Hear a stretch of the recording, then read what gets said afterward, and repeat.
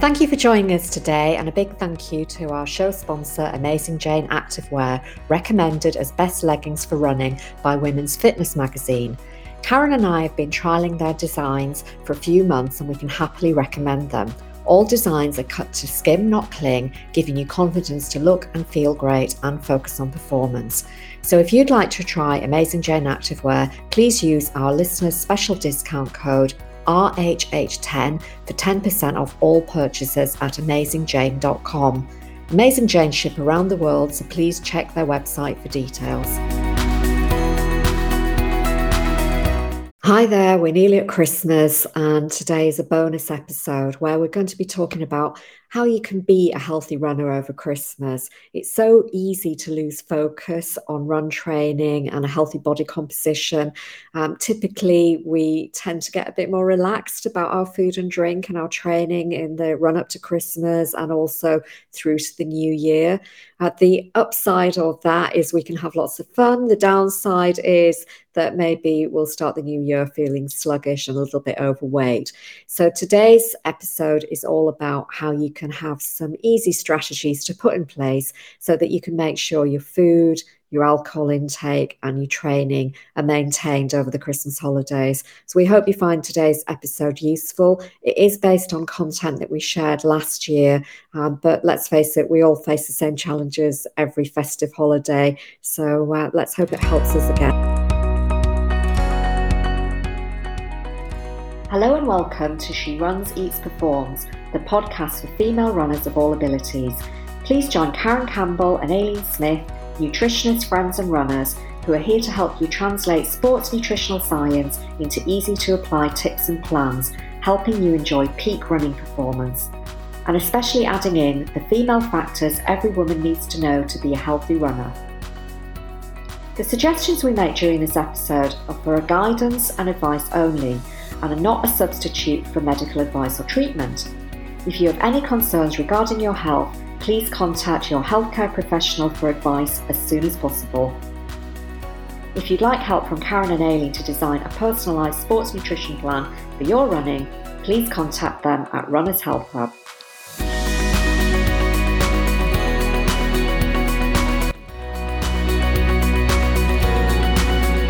Welcome everyone, I'm Aileen and I'm here again with Karen, and as always we're going to start by sharing something personal about our nutrition or our running before we move on to our topic today, which is called Running into Christmas.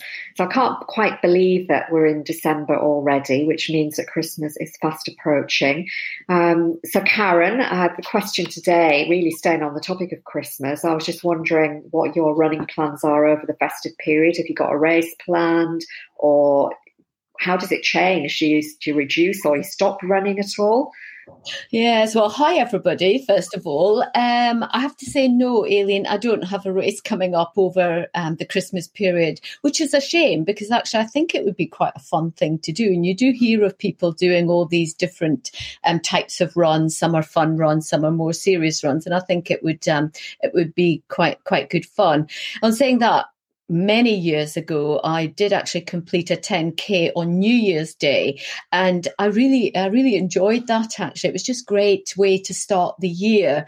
But now we tend to go skiing sort of just after Christmas Day, so a race is impossible. But I have to say, it's not going to stop me running because I do have a race on the 23rd of January. It's a 6.2K, which is a really odd distance. I know. I've got no idea why it's 6.2K, but it is. But I would really like to be running that race fast because it's not too far. I want to try and really look at my speed. So that's where my training will be focused over the festive season, is really trying to get my speed up to speed, so to speak. But how about you, Aileen? Do you have any events booked, or does your training schedule change over the Christmas period at all? No, I don't think there's anything booked. I think my next race will be mid-February, which is a 10K. I do like to get outdoors over the Christmas holidays, particularly if the weather's nice. So you just got to grab the nice days when you can. Last year I did do a run on Christmas Day, which is quite unusual for me, but I think that was because we were in lockdown and Christmas was more or less cancelled in the UK. And so pretty much the only way to socialise on Christmas Day was to go out. And, I met with some friends and we had a nice little run. It was a bit icy, but very sunny. And it was a nice thing to do, like you say. And, you do hear about people doing, the Santa run and things like that. So, yeah, it's always nice to look out for them. And if you're somewhere where you can join in, it's a nice thing to do. But other than that, no, nothing particularly. I sort of don't go mad. I just try to keep active really over the Christmas holidays. So as I was saying earlier, Christmas is fast approaching, a bit too fast if you ask me, because it's just around the corner. And I thought that it might be a good time to consider everybody thinking about their running and their nutrition leading up to the festive time. So, often by the time we get into mid-December, people are partying and everybody's extra super busy. And, sometimes our running and our nutrition gets pushed to one side. So particularly this year, we're all really looking forward to having some fun and parties and celebrating since we were a bit limited last year. The problem that people often have at this time of year, as I say, with holding, maybe putting on pause their nutrition and their running, is that when they abandon these healthy practices, it can lead to weight gain. We can suffer with poor energy and sluggishness, and ultimately that does affect our running performance. You might not notice it at the time, but maybe the aftermath is not so good. So today what we'd like to do is give everybody some hints and tips on 3 key areas of health so that you can run into and through Christmas without any problems. So we're going to be talking about eating, drinking and running. So let's start with eating. But I just wanted, Karen, with regards to everyone keeping healthy and fit over the Christmas period, is there any evidence-based information on people's exercises, eating and exercises over the holiday period? Yes, well, as everybody will know, we do like to try and source research evidence to help inform our recommendations really on all our subjects that we discuss here, don't we, Aileen? So Christmas is no exception. And I have to say, I did manage to find some interesting data and statistics that I thought would be quite interesting to share. So did you know that over half of the increase in body weight during adulthood is thought to take place during the Christmas holiday period, which I think is quite phenomenal. The average weight gain during this period appears to be between 0.5 kilograms to 1 kilogram. So that's 1 to 2 pounds if you're still in the imperial form of weight. And it would also appear that weight gained at this time, and this is for some but not all, is never fully lost. So, and it does seem like 0.5 kilograms to 1 kilogram seems to be quite a small amount that's gained. But when you're looking at that over 10 years, if say the weight isn't fully lost, that equals a gain of about 5 to 10 kilograms. And now that is significant. So I suppose that's, it shows that it can just creep on gradually. And then all of a sudden, a few years later, you think, oh my God, what happened there? And there's this weight gain. So I thought they were quite interesting statistics, Aileen. Yeah, they certainly are. And I think that description, weight creeping on, is something that people we all sort of like, this is a surprise, I don't know how this happened. Yes, exactly. So that statistic, Karen, is that just based on the UK population? Actually, no, it isn't. It appears that it occurs in many countries, including the ones they were speaking about in this article I was reading was Australia, North America, lots of different countries within Europe, and also Japan. Now, that was a bit of a surprise to me because really historically, the Japanese have been seen to be a very slim nation, although I do think that appears to be changing now in modern times. And when I was there, was it 1 or 2 years ago, I observed that for myself, and it was quite surprising. So, yeah. I think in the Asian countries, because the Western diet is being adopted, they're beginning to experience what we as a population have too. Absolutely. So yeah, it's all very interesting, Karen, and I suppose it's fairly easy to work out why weight gain occurs during this sort of festive period, which, for a lot of people stretches over 2 to 3 weeks. So it's not just Christmas Day.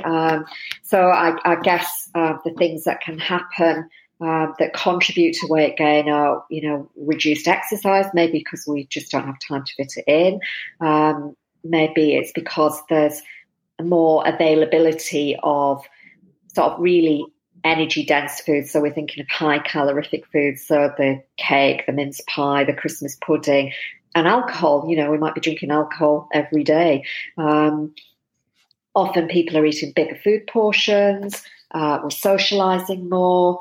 So, there's a lot going on really. But Karen, I was just wondering, does the research suggest that the weight gain is principally linked to an increase of energy intake, so eating more food, alongside a reduced energy output due to less exercise, or are there any other reasons? Well, what you say, Aileen, really is exactly what the research is suggesting, and the underlying reasons appear to be this extended holiday period. For most people, not everybody manages to get the time off over Christmas, but a lot of people do. So like you were speaking about, there's less activity. And also incidental activity as well. So when we're going to work, there tends to be more movement. So there's a lot less of that. Also, the overconsumption that you mentioned, it is thought that individuals could consume up to 6,000 calories per day. Now, that is 3 times the recommended daily intake in the UK alone. So the average is 2,000. And clearly that is going to vary, that sort of ballpark measure.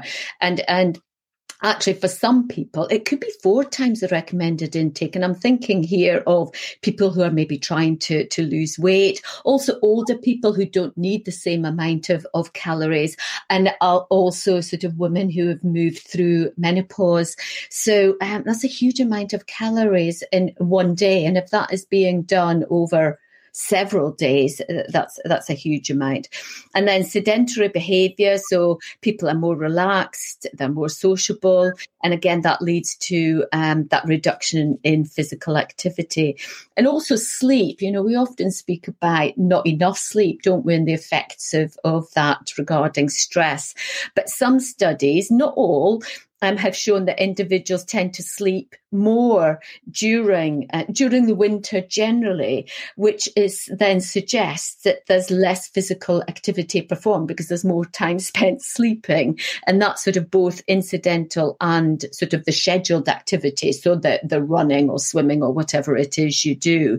So now, like I say, this isn't everyone. Some people don't really change their eating and exercise habits at all during this period of time. And I know a few people who are a bit like that. But I have to say, I think they're more in the minority than the majority. Most of us change our routines and are a bit more sedentary and eat a bit more.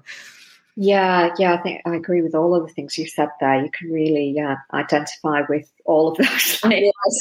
And maybe some of the extra sort of factors that might contribute to Christmas weight gain. We've already mentioned that we eat more energy dense food, particularly the Christmas types of foods like the mince pie and the Christmas pudding.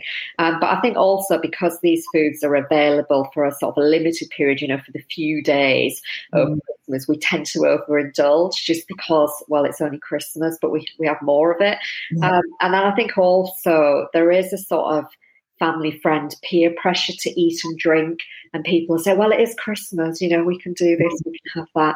And I think that's very common. So, people can throw caution to the wind and just join in with everybody. And I really noticed that I've had quite a lot of Christmas holidays abroad, and I've quite enjoyed it actually because it gets you away from the madness of Christmas. Yes. But what I've really noticed is when you come back and you see people, at the beginning of January who have totally overindulged for a couple of weeks, they look so ill. Yes. Well, it's a real shocker. But I really noticed that. And it makes me glad that I sort of isolate Christmas to a couple of days. Yeah. Enjoy it, but it doesn't, make me ill. Yeah, absolutely. That is a really interesting point, Aileen, to be away from the situation and then come back and just see the change in individuals because of maybe lack of exercise and overindulgence. Yeah, sure. So, not a very nice thought. Anyway, so now, Karen, we've sort of, you've given us some informed understanding about why people might gain weight over Christmas. So shall we go through some hints and tips to help everybody avoid that occurring this year? So if we think about food first, and then we'll go on to talk about alcohol later. So Karen, what would your food tips be for everyone? And have you got any ideas that you use yourself at this time of year? Well, actually, Aileen, I have to admit, and I think I've maybe admitted this before, that I do love most of the foods that come onto the shelves at Christmas time, and they're on the shelves really early. Sort of even in November, I was finding I could buy mince pies if I wanted, and I have to say I love mince pies and I love Christmas cakes. So, they are my downfall. So some tips I'll share with you are things that I introduce myself. Now, one of them is that I tend to follow the 80-20 rule. So eating healthy 80% of the time and then indulging in something that I enjoy or any of us enjoy 20% of the time. Now, this could be observed on a daily basis. So having a small amount of, say, a Christmas food, so to speak, that you like on a daily basis. And that's okay if you're following the 80-20 rule.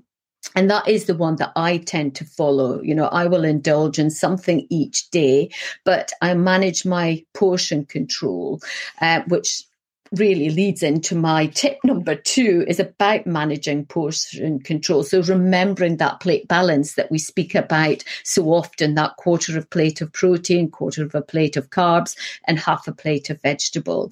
Now, I think this is a really simple but essential and effective way of really helping to manage the weight gain over the Christmas period. So portion control, really key. But also making your own food.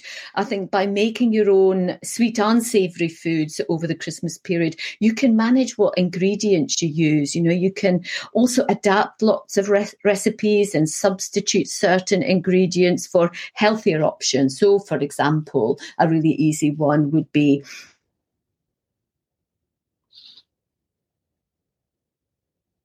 go with a honey or maple syrup, something like that, just to keep it healthy, and just remain mindful when making food choices. I think often food choices and mindless activity, and that's when the overeating can occur. Now, I have to say, my husband's a typical. He'll sit at a table and he'll be chatting whilst he's helping himself to food, but not really thinking about how much or the combinations that he's putting together. It's really interesting watching him. And I have an example, actually. The other day, we had family over for Sunday brunch. So there were lots of different types of foods on the table. And firstly, he was eating granola and yogurt with a fork, which I had to point out. And it must have been really tough to try and pick up this yogurt and granola with a fork. And it did, because I pointed it out to him, and it did make us all laugh. And then later he started to eat the smoked salmon and then put fig preserve on it that was laid out with the cheese. And it was like, what are you doing? What kind of a combination is that? And I have to say, he had absolutely no idea about any of it, of what he had done until it was pointed out. And And also, I hope he's not listening to this. I don't know what he'd be saying. And because I also find that he just doesn't seem to have a stop button. Quite often he only stops when he feels completely bloated or the food is finished, so he can't have any more. And I think this is really, really typical of mindless eating. Well, I'm surprised that you've not shared the healthy balanced plate with him, Karen. That's obviously where you're going wrong. Yes, clearly. Training session. Yes, clearly. And the thing is that the food that's on the table is balanced. There's always plenty of vegetables and protein and carbohydrates there, but it's how he eats and what he does with the food and the combination. It's really, really interesting. But yeah, it really showed me, or was a typical example for me of mindless eating. I thought, oh my God. Yeah. So what about you? Do you have any tips you could add here, Aileen? Well, thinking about tips for mindful eating, I think, first of all, making time to eat. So sitting at the table is a good way of doing it, thinking about the reason for choosing a particular food. And that might be anything from pleasure to taste to how it'll help fuel you for your next run. Thinking about how the food makes you feel. Is it satisfying? Will it energize you? Make those sort of observations. I use a little app. I think we've used it and shared it with other people before, Karen, the ATE app, ATE, and that's there for mindful eating. So you take photos of your food, but it asks you little questions like, where were you? Why did you eat? Was it homemade? Did it make you feel satisfied? Or were you happy with your food? And it just sort of over time, it builds up a picture in your mind about making the right choices. So that's a useful thing to use. Yeah, maybe get Fraser to use that. Well, I think start small, Karen, start small. Yes. You might feel you're trying to manage him. Maybe. Okay, so getting back to Christmas particularly, so some tips around eating at Christmas or over the prolonged festive period. So my main tip is don't skip breakfast. If you do, it can lead to you making poor food choices or eating too much later on in the day. If you get hungry and you miss a meal, you might have a blood sugar dip, and that sort of leads you to grab the sweet and sugary foods. So, even if you're getting up a bit later and your routine's a little bit disturbed, still have breakfast or brunch and make sure that it's satisfying. And make it a protein-rich breakfast for all the reasons that we've just mentioned. It'll keep you fuller for longer.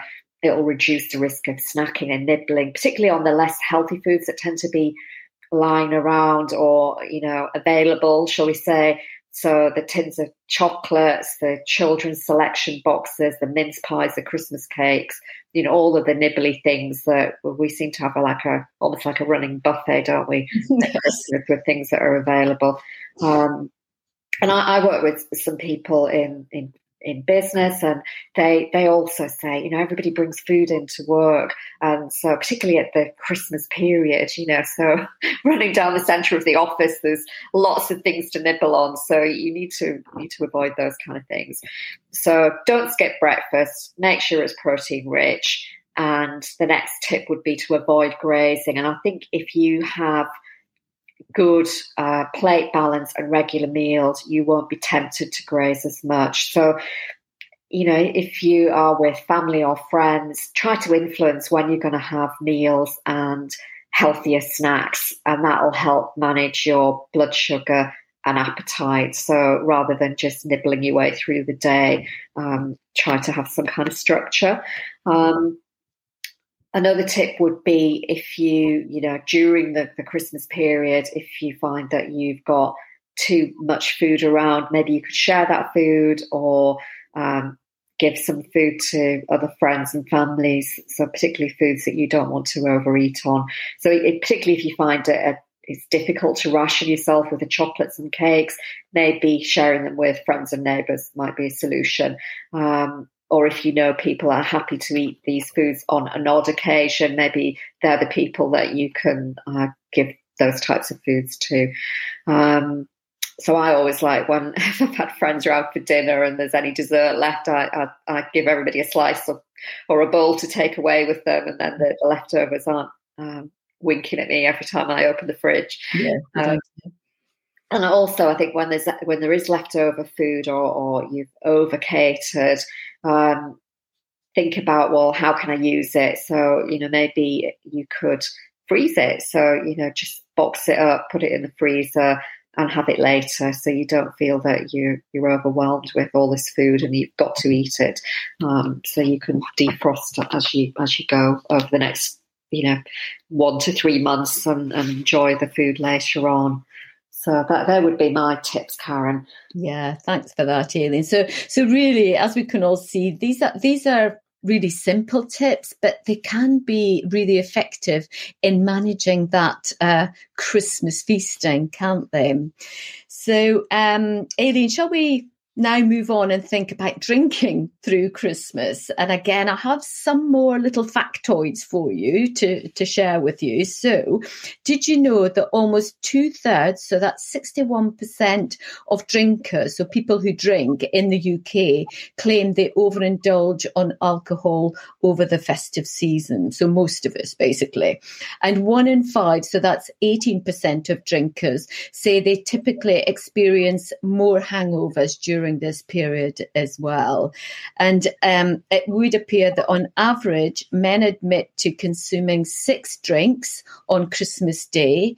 And that's on the basis that those are common strength pint of beer or maybe a medium glass of wine.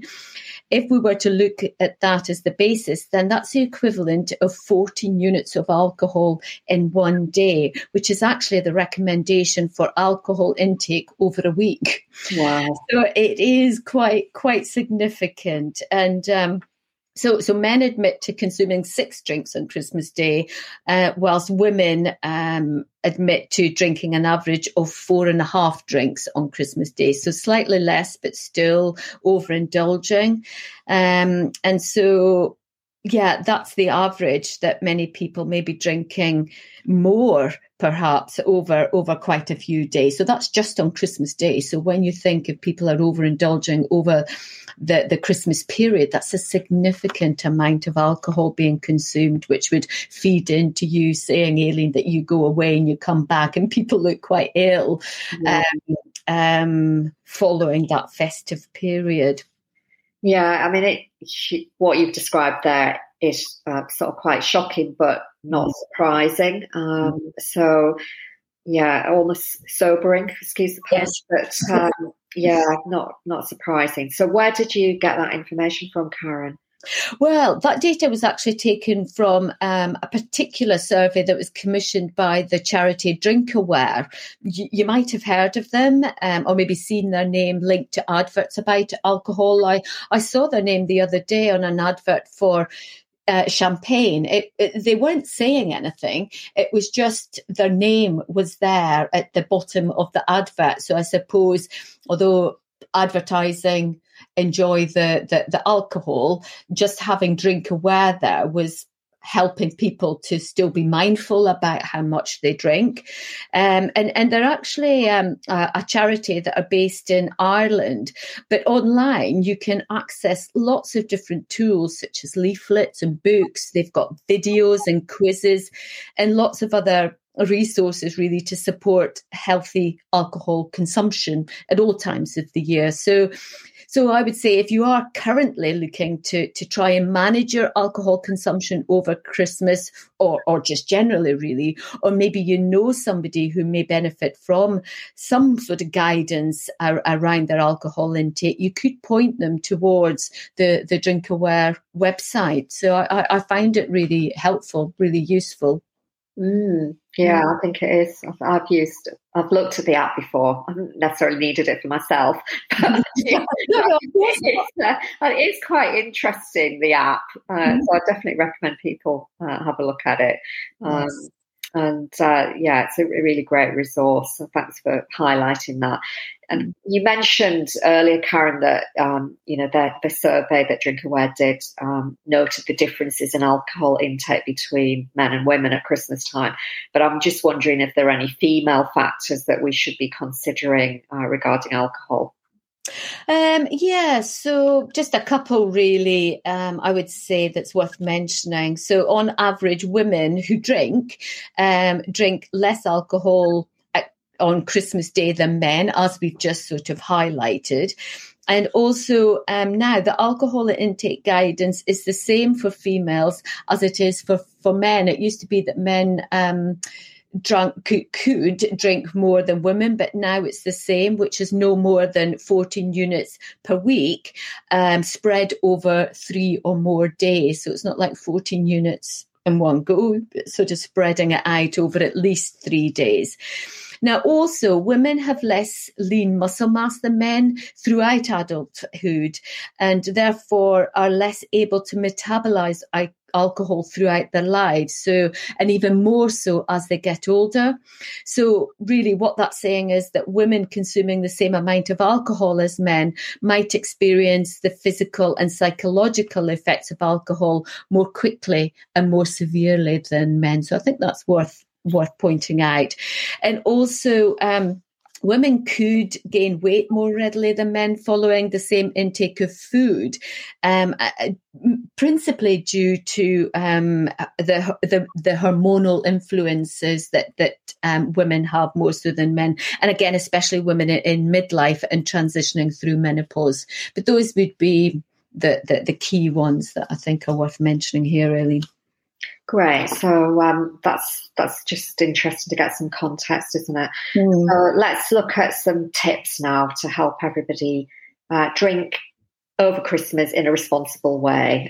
Some simple ideas that I have, and we've probably shared in other episodes. One thing would be to, for every alcoholic drink, have a glass of water alongside it, and that could not only reduce the amount of alcohol overall because you're having more liquid, but you're also going to reduce the dehydration associated with alcohol. So just think about keeping a jug of water close at hand if you're entertaining at home or with friends and family. And if you're out at an event, ask for a jug of water on the table. So I think it's just, if it's there, you tend to sip it, and that's a really good thing to do. Another thing that you could think about doing is having some non-alcoholic alternatives for you and your guests, because not everybody wants to drink alcohol every single time. So there's loads of varieties out there of wine, spirits and beers that you can take advantage of. So it is really easy.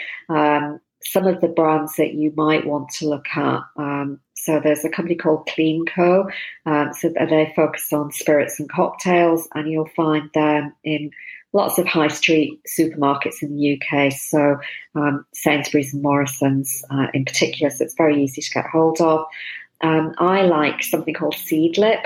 Seedlip is a sort of almost like a non-alcoholic botanical, so it's like almost like a gin alternative, and they've got different types of flavourings, if you like, and you can get that just about everywhere. You can even get it in pubs now. So if you're out for a drink and you want to have, you feel as though it's something special, it's just as expensive as gin, I have to point out, but at least it's an alternative.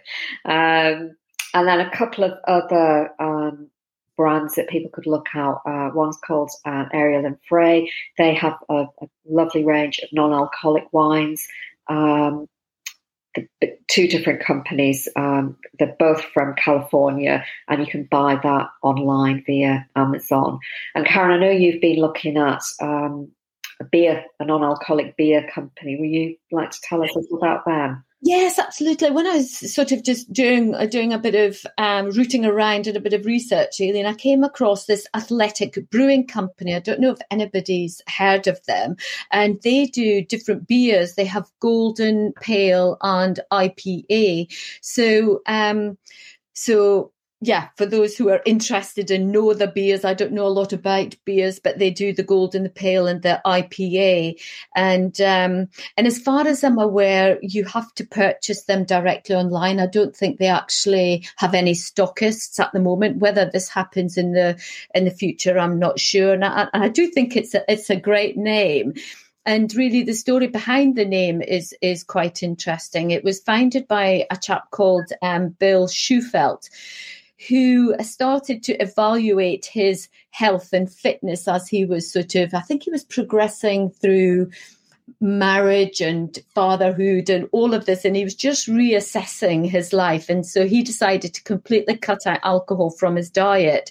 Now, he said that he never looked back regarding his health and fitness, but it did highlight to him a real gap in the market, because when he went out socialising, because he still liked to go out socialising, he just found all the alcoholic alternative choices were dull and bland or flavourless. They were watery. So Athletic Brewing Company was born. He decided he would sort of do his research and work alongside people who could produce some really interesting non-alcoholic beers. Now, it is based in the States. However, there is a UK division that's based in London. So when you look at the website, you can tell that it is clearly aimed at the active individual. So he's really promoting an active life, but still being able to go out socializing and enjoying a beer, but it's not going to affect performance. So I thought that was really clever and really interesting. Yeah, it is. And it's good to know of a new company. I've not heard of them before. So thanks for sharing that.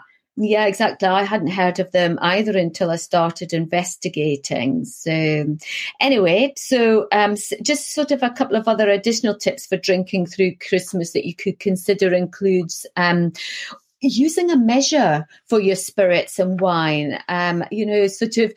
We tend to just free pour, don't we? So maybe trying to move away from that could help make it you can just keep tabs on how much you're drinking, because I think when you free pour, it can make it almost impossible to know exactly how much you're drinking. And interestingly, you can actually order a free wine and spirit measure online via the DrinkAware charity that we mentioned earlier. So that could be an option for some people. And the other thing you could consider is downsizing your drink by serving it in a smaller glass. It's a bit like when we speak about eating and downsizing our plates to a smaller plate so that there isn't so much on the plate. The same with drinking, just downsizing the glass. And this could make a huge difference. And I think especially when drinking wine, because as we know, wine glasses just seem to be getting bigger and bigger. I think you could almost get half a bottle of wine in a glass these days, but we've just had one glass of wine. So I think maybe reverting back to that traditional size of glass, or to the white wine size of glass, could be a good idea. And also another tip would be to try and avoid topping up your glass or letting anyone else top up your glass. Try and finish a drink before you then pour another. And then that way you can track exactly how much you're taking in, how much you're drinking over the course of the evening much more easily. So, Aileen, is there anything else that you would add here before we move on?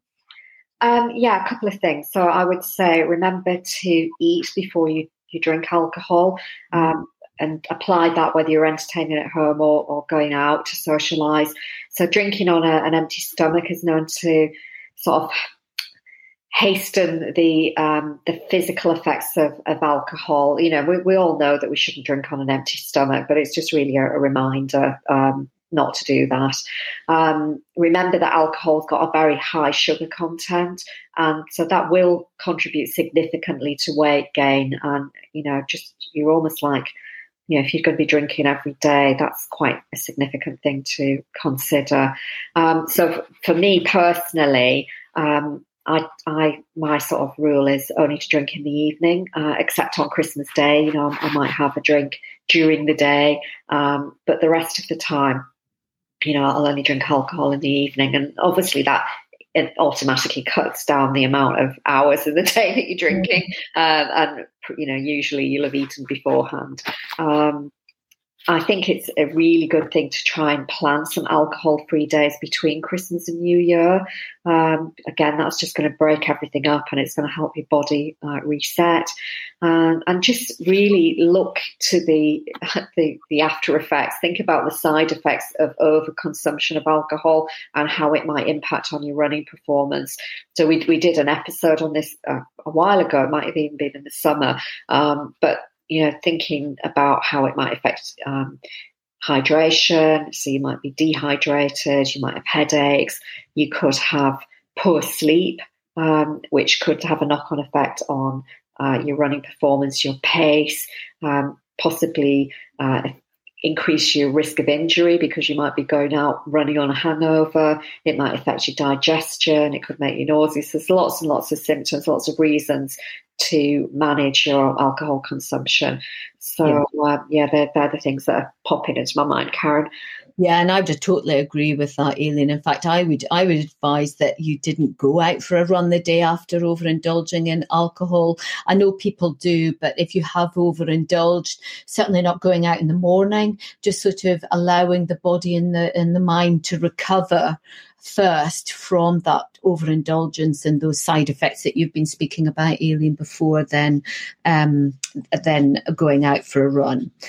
Anyway, I think that sort of leads us nicely into our next topic. So that's kind of looking at the hints and tips for running through Christmas. But before we do that, Aileen, shall we just take a quick advert break? Yeah, sure, Karen. So this is the moment in the episode where Karen and I just take a minute out just to tell you a little bit about what we do outside of the podcast. And one of the questions that we're almost always asked by runners is, what do I eat pre, during and after a training run or a race? And as you know, we focus on this a lot during our episodes because we know that if you get this right, you will be fitter, you will be faster, you will be stronger, and you'll recover more quickly, and that'll get you ready for your next run. And what we did to help people as a sort of companion to our episodes is we designed a free nutrition guide called Top Running Snacks and Nutrient Timing. And it's a PDF ebook, and it lists all our suggestions about what and when to eat for pre, during and post-run training. And it's available to you. It's free. It's on our website. And we've had over 1,000 runners download the guide so far, and we've had some great feedback. And the guide really just gives you quick reference so you can quickly put our suggestions into action the next time you're out for a run. So if you'd like the free guide, all you need to do is visit our website, which is runnershealthhub.com. Look at the top menu bar. You'll see free nutrition guide. Pop in your email and we'll send over the free guide to you. And if you've had it before and you've lost it, ask for it again. We're happy to send it again. And we really hope it helps you. And please, let us know how you get on. And if you've got any questions, drop us an email or join our Facebook group and we can answer the questions there. We love getting feedback, and we also love suggestions about new free guides. So if you've got any suggestions, let us know, and we'll get on with designing another one. Great. Thanks very much for that, Aileen.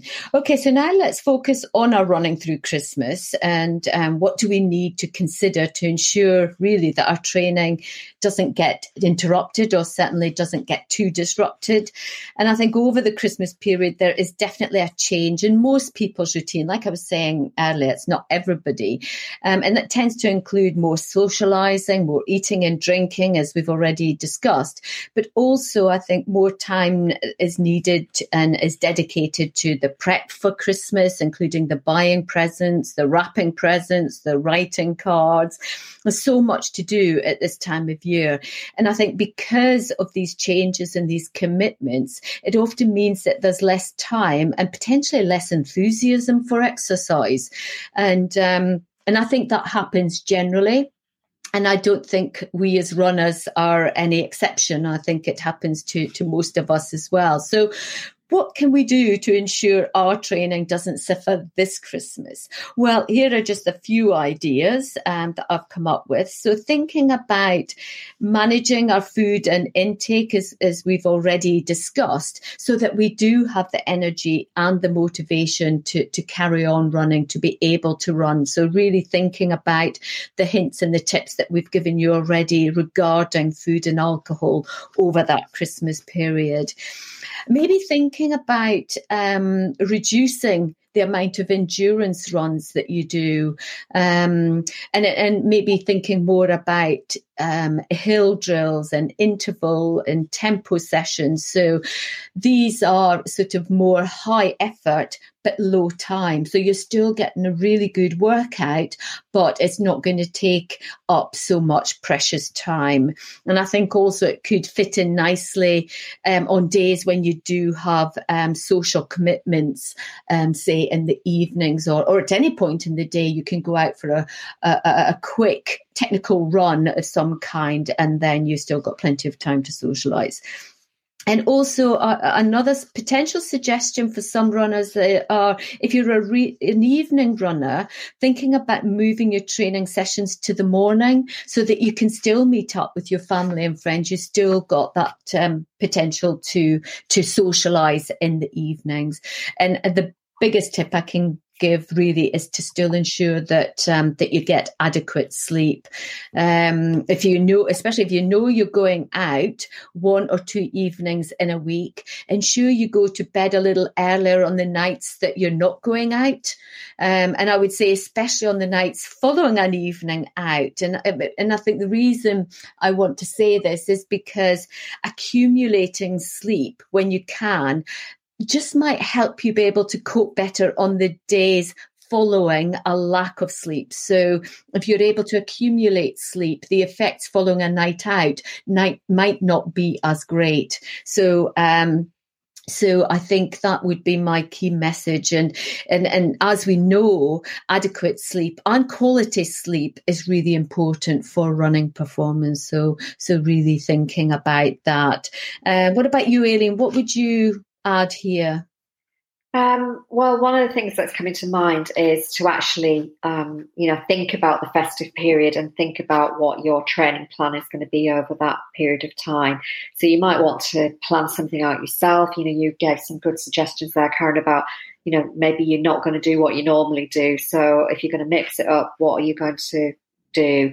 Or perhaps you could look for a training plan online.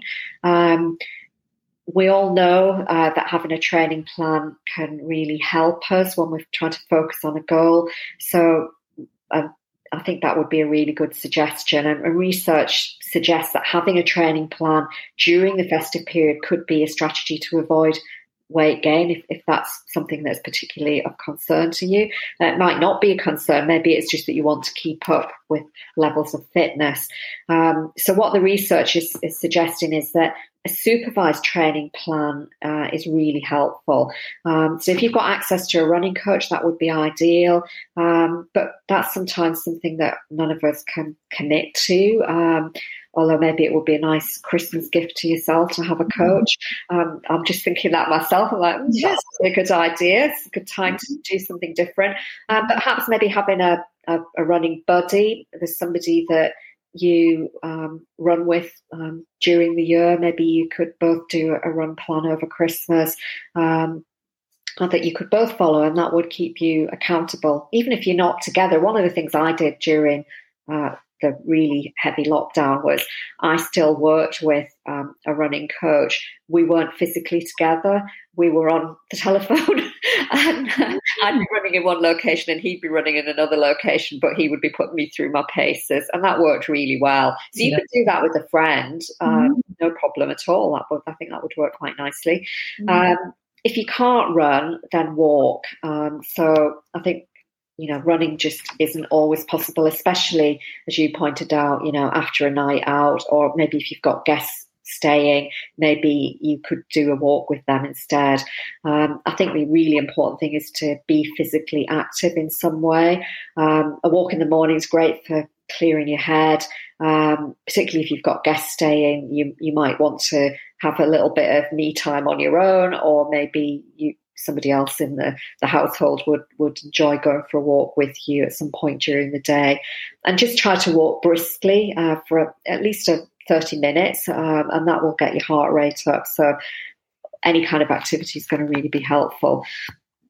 But I think, the important message from all of this, Karen, is whatever happens, don't beat yourself up. And if you can't achieve what you'd like to on any given day, just let yourself off the hook and get back on track as soon as you can. And I think that goes for eating and drinking too.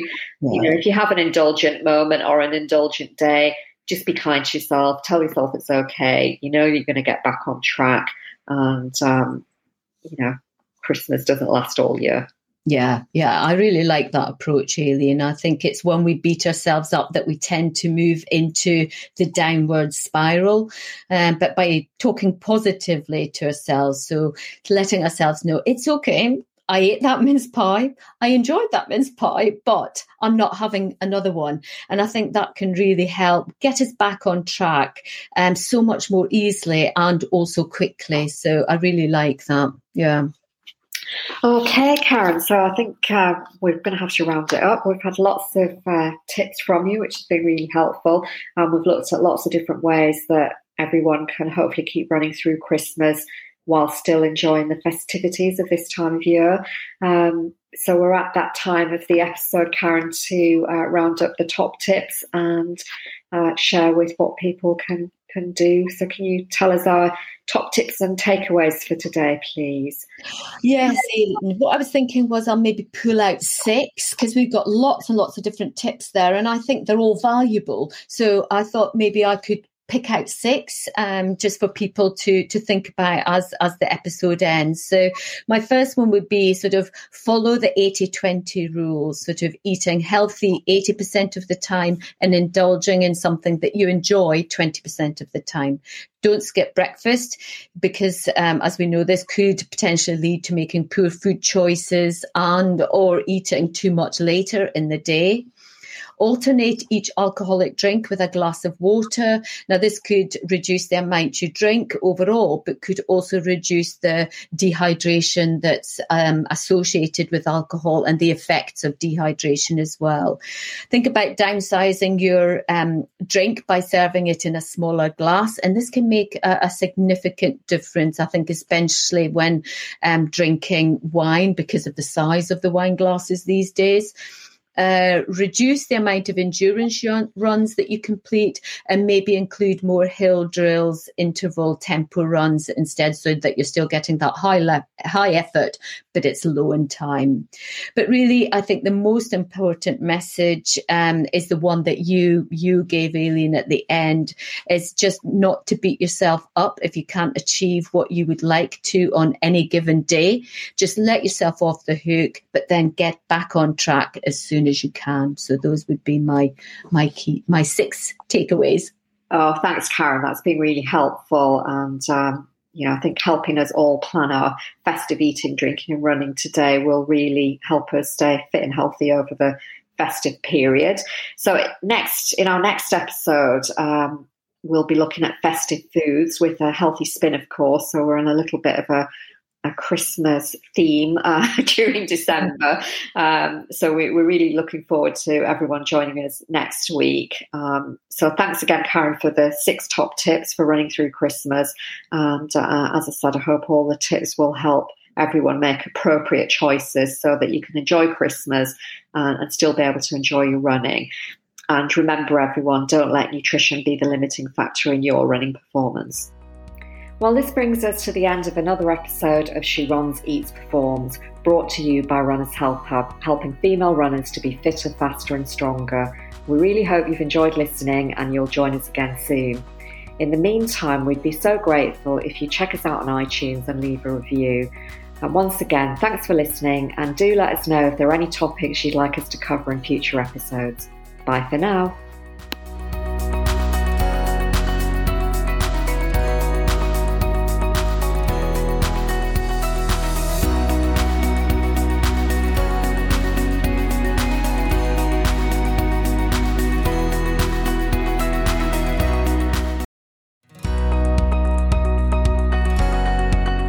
We'd like to introduce you to our show sponsor, Amazing Jane Activewear for women's changing bodies, recommended as best leggings for running by Women's Fitness magazine.